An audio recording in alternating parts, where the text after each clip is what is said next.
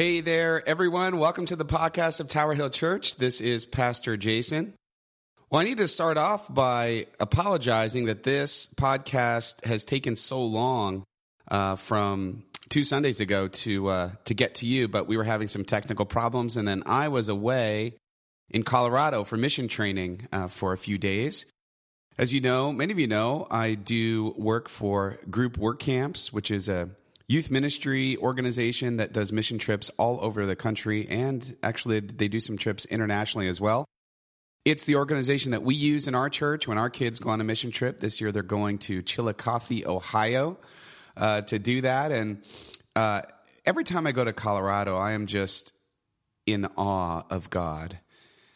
It's not hard to do when you're in the Rockies, but it's a little harder in your everyday life. But my goodness, one of my favorite things to do is to go up to my favorite Starbucks in the world. You coffee lovers and addicts out there will totally appreciate this.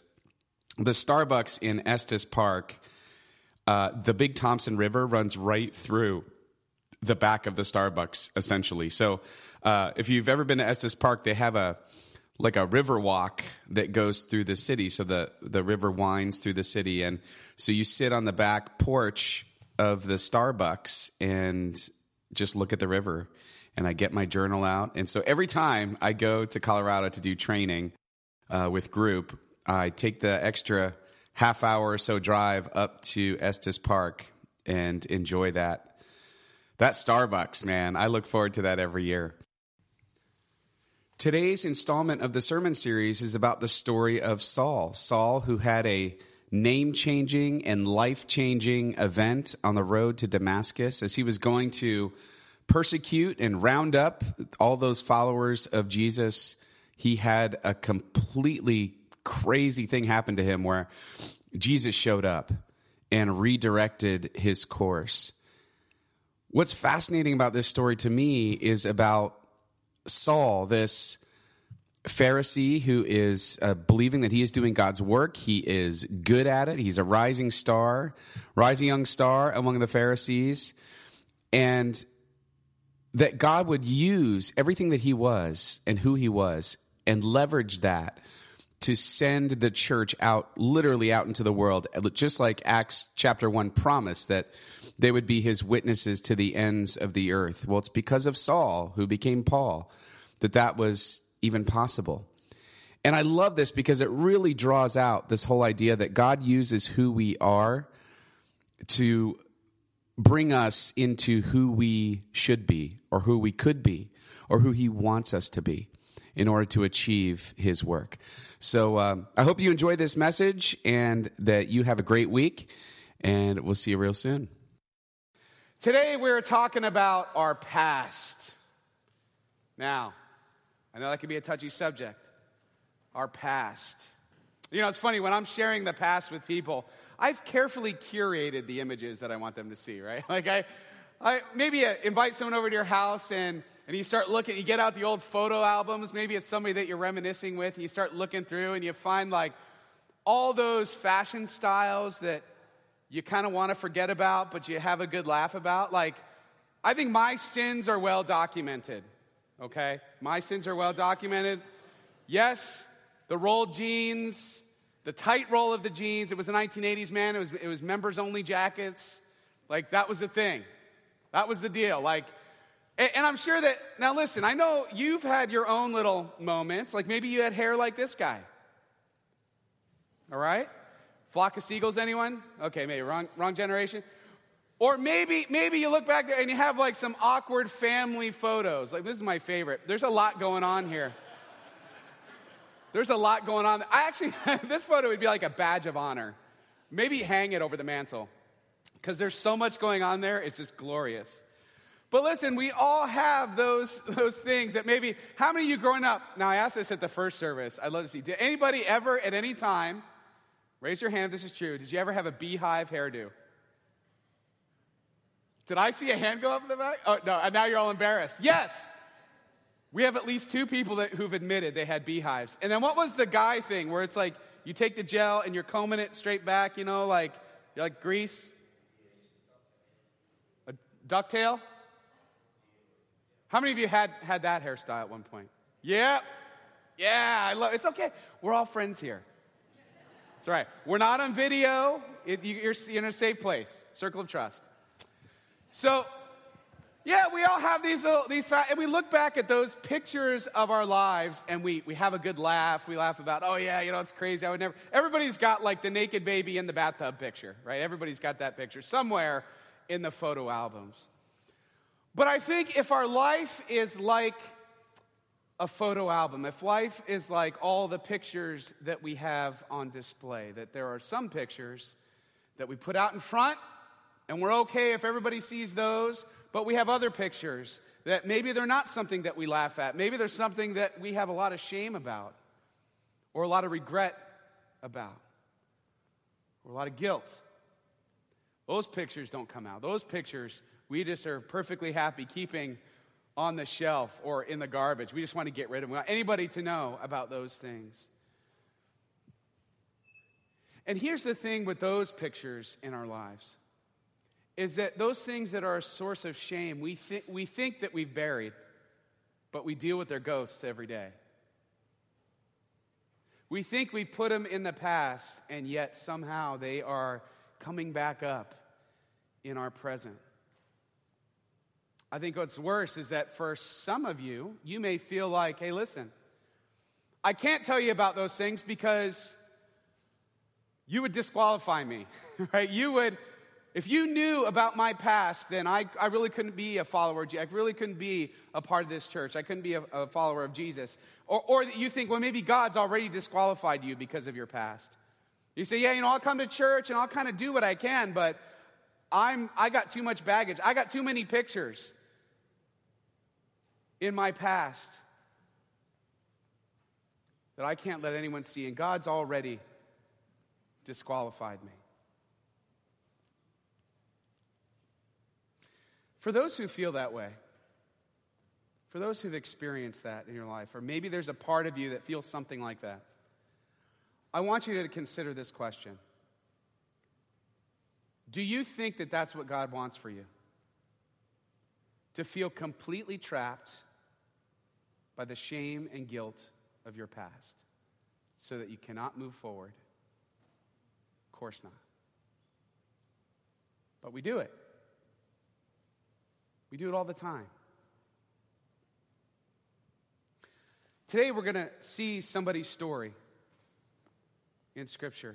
And I think the Lord gave us this story to show us that if we think we've been disqualified, we're wrong. Because there's somebody in the Bible named Saul. Saul, who became Paul, who at one time was a persecutor and murderer of Christians. Get your head around that a minute just for this point. Do any of you feel like you have done something worse in your past than persecuting and murdering Christians? All right, if you have, okay. You got me. You got me there. But chances are you do not feel you've done that bad against God. And yet, you're acting as if you have just made too many mistakes for God to ever possibly use you. And then we get the story of Saul. We saw last week that Saul was there at the stoning of Stephen. And we get one little sentence at the end of that says volumes about who Saul was. And that's chapter 8, verse 1. And Saul approved of their killing him. Who was this guy? We know a bit about what he became, but we don't always know a lot about what he was. So I want to paint for you a picture of Saul's past. There's actually a cave drawing from the year 450. You want to put that next slide up? It's a cave drawing of Paul, which I thought was really interesting, and a way of getting across this idea of a picture that we have from our past.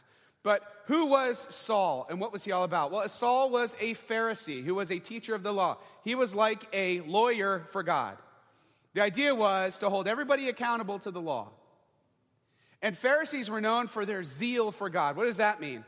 They didn't just see religious participation as a tradition. They saw it as this has to do with everyday life. We are zealous for following God.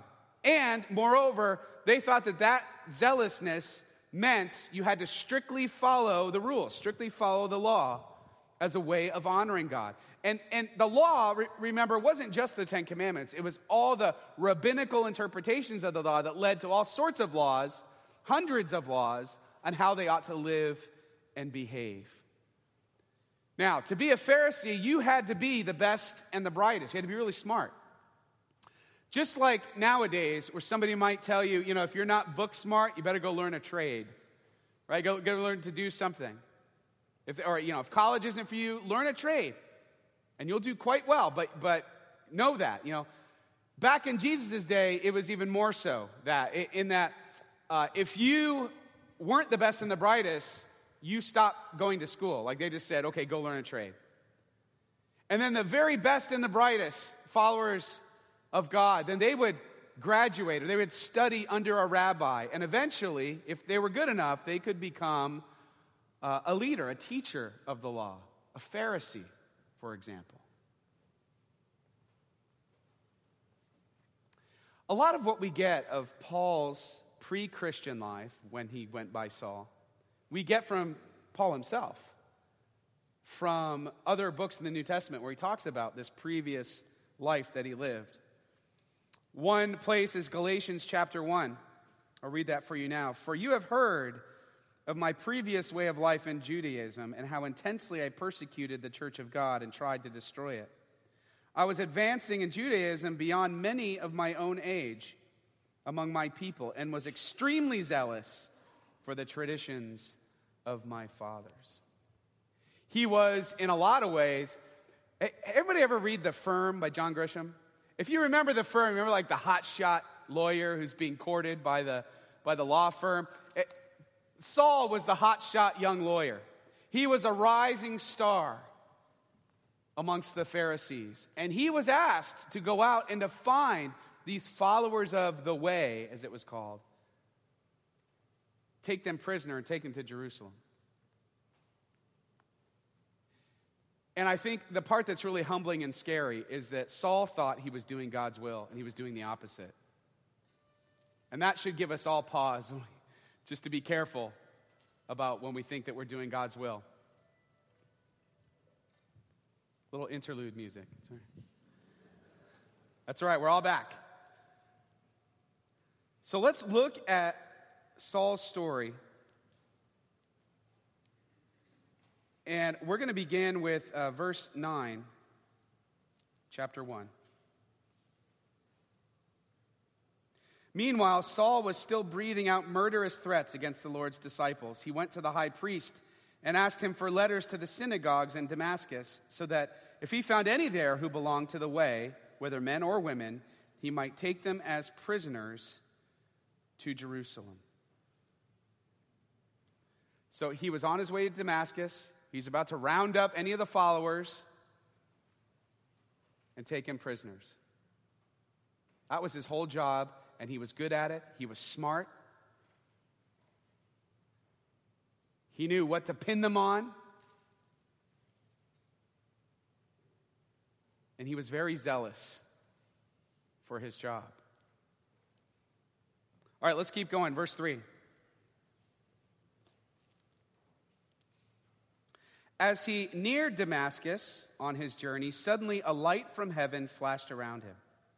He fell to the ground and heard a voice say to him, Saul, Saul, why do you persecute me? Who are you, Lord? Saul asked. I am Jesus, whom you are persecuting. He replied, now get up and go into the city, and you will be told what you must do. Let's just pause for a moment on that idea. I find it really fascinating the way that Jesus deals with Saul in this moment. Blinding light gets his attention. Who is it? This is Jesus, the one you're persecuting. But then it wasn't, okay, now go tell everybody that I'm real and I'm the Lord. No. Go into the town. Go to where you were going. You were already going to Damascus. Go to Damascus, and then you'll be told what to do. Right from the beginning, right from the very first moment that Jesus got Saul's attention, he was asking him to trust him.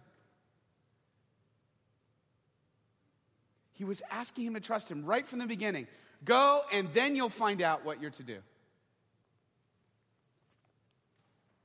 We'll come back to that. Then men traveling with Saul stood there speechless. They heard the sound but did not see anyone. Saul got up from the ground, but when he opened his eyes, he could see nothing. So they led him by the hand into Damascus. For 3 days he was blind and did not eat or drink anything. In Damascus there was a disciple named Ananias. The Lord called to him in a vision, Ananias. Yes, Lord, he answered. I love the parallel construction of these verses. So he's calling out to Saul, the persecutor of the church. Who is it? It's Jesus. He calls out to the follower of Jesus. Who is it? Who is it? Oh, it's Jesus. Oh, yes, Lord. Right? He gets it right away. He doesn't even have to ask.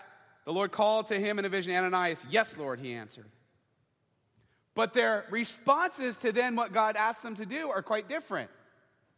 The first response, he tells Saul what? Go into Damascus, and there I'm going to tell you what to do. And so that's what he does. But to the Christian, to the follower of Jesus, he gets it as Jesus right away, but watch what happens when he asks him to go do something. The Lord told him, go to the house of Judas on Straight Street and ask for a man from Tarsus named Saul, for he is praying. In a vision, he has seen a man named Ananias come and place his hands on him to restore his sight. Lord, Ananias answered, I have heard many reports about this man and all the harm he has done to your holy people in Jerusalem. And he has come here with authority from the chief priest to arrest all who call on your name. So God says, go. He's already gotten a vision of what you're to do. And Ananias is like, hang on, quick little thing here. Not sure if you knew this.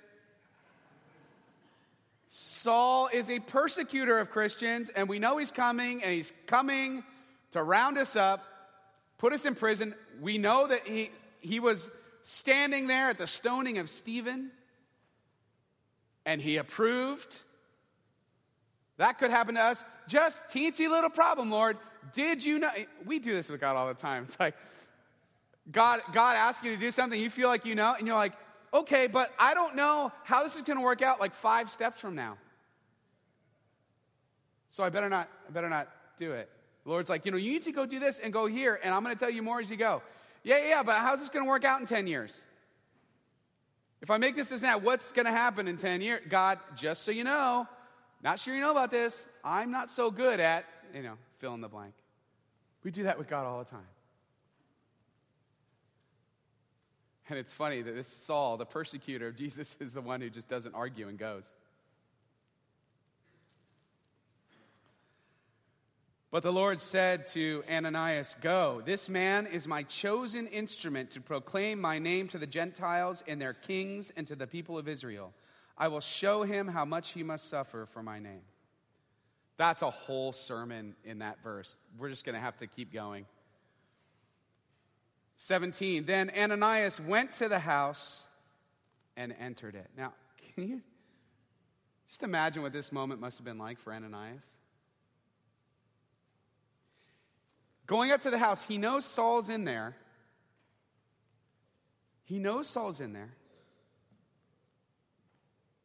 It's quite possible this Saul is not who he's been led to believe, that he's had some kind of change of heart, or he's not going to hurt him. But the very real danger that Saul was going to take him away. I mean, imagine what he was feeling on the inside, and he's trusting God as he goes to this house of this infamous Pharisee who he's probably been hiding from and told everybody to take cover, he's coming. And he knocks on the door. Ding, ding, ding. Hello? Excuse me, is there a Saul, anywhere? What was he feeling? What was going on? What was happening? And I love, he doesn't even talk. He just does the vision. He doesn't even talk in this. He goes right to it.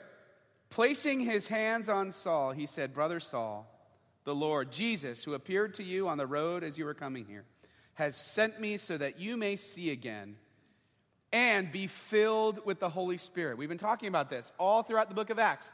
To be filled with the Holy Spirit, even you, persecutor of the church.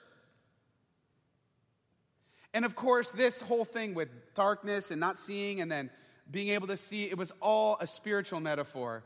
That the point that he was getting across, that he wanted Paul to see the truth, to see, to leave the darkness behind and to see, and to be filled with the Holy Spirit. Immediately, something like scales fell from Saul's eyes and he could see again. He got up and was baptized. And after taking some food, he regained his strength. Saul spent several days with the disciples in Damascus. At once he began to preach in the synagogues that Jesus is the Son of God. All those who heard him were astonished and asked, "Isn't he the man who raised havoc in Jerusalem among those who call on this name? And hasn't he come here to take them as prisoners to the chief priests?" Yet Saul grew more and more powerful and baffled the Jews living in Damascus by proving that Jesus is the Messiah. So all of a sudden, God takes this hotshot young lawyer and transforms him. And his whole purpose from going to Damascus was to persecute Christians. He ends up having fellowship with them and proving that Jesus is the Messiah. A lot changed on his way to Damascus. And he had a whole transformation. And when this happens, maybe some of you have experienced this, where you feel like God did something to you in your life, and you're just not the person that you once were. And some people refer to it as like a spiritual high, where you feel like you're close to God, maybe closer than you'd ever been in your life. And whenever this happens, there's always something that happens right after that. You then are challenged on what? The person you once were. Somebody from your past comes rolling up into your life. Somebody reminds you of the shame and guilt you ought to be feeling about your past. And what happens is, we're feeling so close to God, and all of a sudden we're challenged. Wait, that's not who you are. I know you. You're that guy that did this with me, you know. You're the woman who did that. Come on, that's not you. And then what happens is, we have a tendency to want to just shrink back down into our little corner. Say, "Oh yeah, you're right. You're right. That's not me. I can't do that. After all, you've seen the pictures. You know what I've done."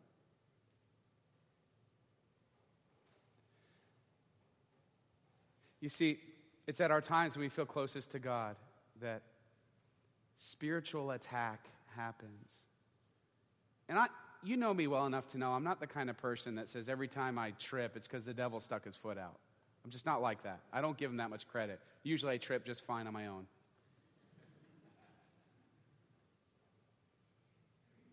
But there is a spiritual reality that darkness is always trying to overtake the light.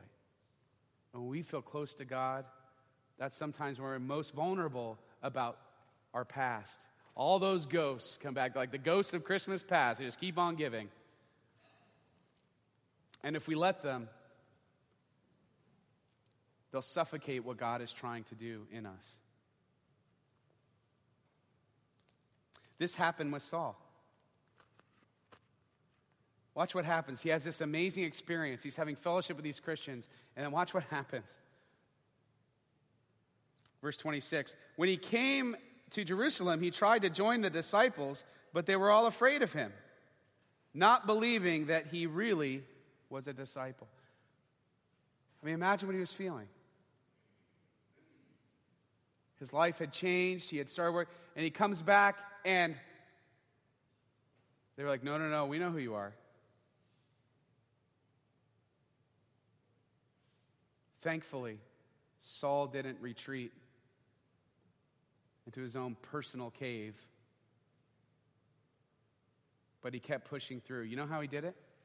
Other Christians. This is why church communities are so vitally important. Because we're supposed to help each other, remind each other who we are now, who we are in Jesus Christ, not who we were. And so watch what happens. But Barnabas, verse 27, Barnabas gets some love here. But Barnabas took him and brought him to the apostles. He told them how Saul on his journey had seen the Lord and that the Lord had spoken to him, and how in Damascus he had preached fearlessly in the name of Jesus. And so you might be questioning in your life, yeah, but can God use me? Say, you know what? He used Saul. Yeah, but you haven't seen the pictures that I'm hiding. You know what I found? This is the truth. This is what I found in my life. That God often wants to use those pictures I don't want anyone to see to make a difference in someone else's life. Our places of deepest hurt and deepest shame become our greatest power for sharing the gospel, because we can understand what it's like to feel that guilt and shame and the hope of being forgiven. You are not disqualified. Despite what people have told you, despite what you might think, you are empowered. There was that great Super Bowl commercial with the high school yearbook. Do you remember this commercial? Maybe you've seen this with a bunch of famous people. It's hilarious, right? Because it's showing how they were kind of goofy, and maybe these are pictures in their past that they wouldn't necessarily like everyone to see. But the idea is we all know what they've become. They've broken past that. Because here's the thing, what that commercial talks about is a spiritual truth, that our past does not define us. It shapes us, but it doesn't have to define us. And I think this is the message that the Lord wants to give us. Our past has shaped us. But we are more than the sum parts of our past. He wants to use who we are to make us what he wants us to become.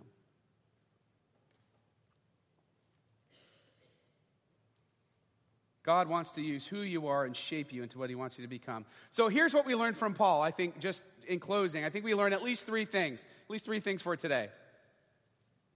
The first is that God wants you to see. God wants you to see. On your way to Damascus, on your way in your life, he wants you to see things for what they really are. He wants you to know what darkness is and what light is, and that there is a difference. He wants you to know that whatever the plans are that you have for your life, his plans are so much better. You might be going to Damascus to persecute, and he wants you to go there to share the gospel.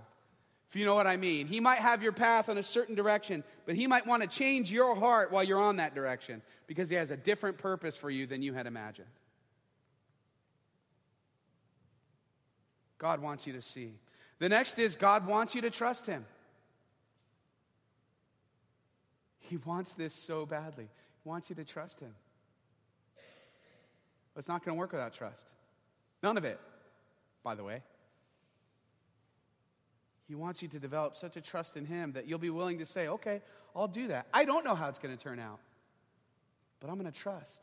Hence, faith. If you know how everything was going to turn out, that wouldn't be faith.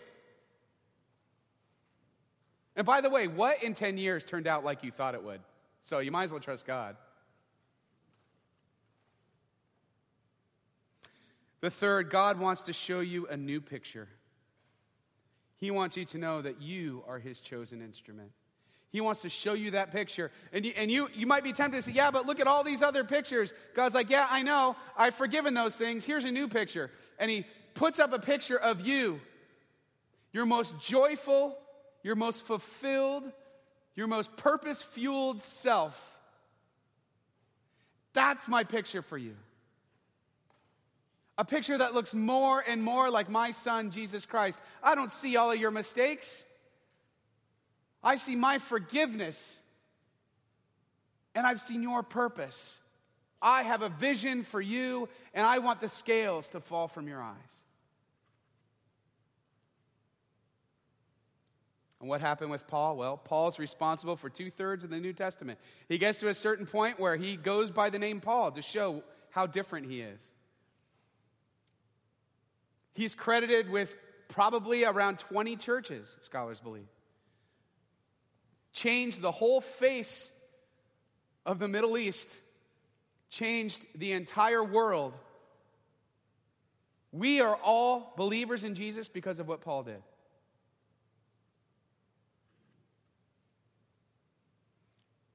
Paul, of all people, was the fulfillment of Jesus' promise from Acts chapter 1. You're going to go into all the world, to the very ends of the earth.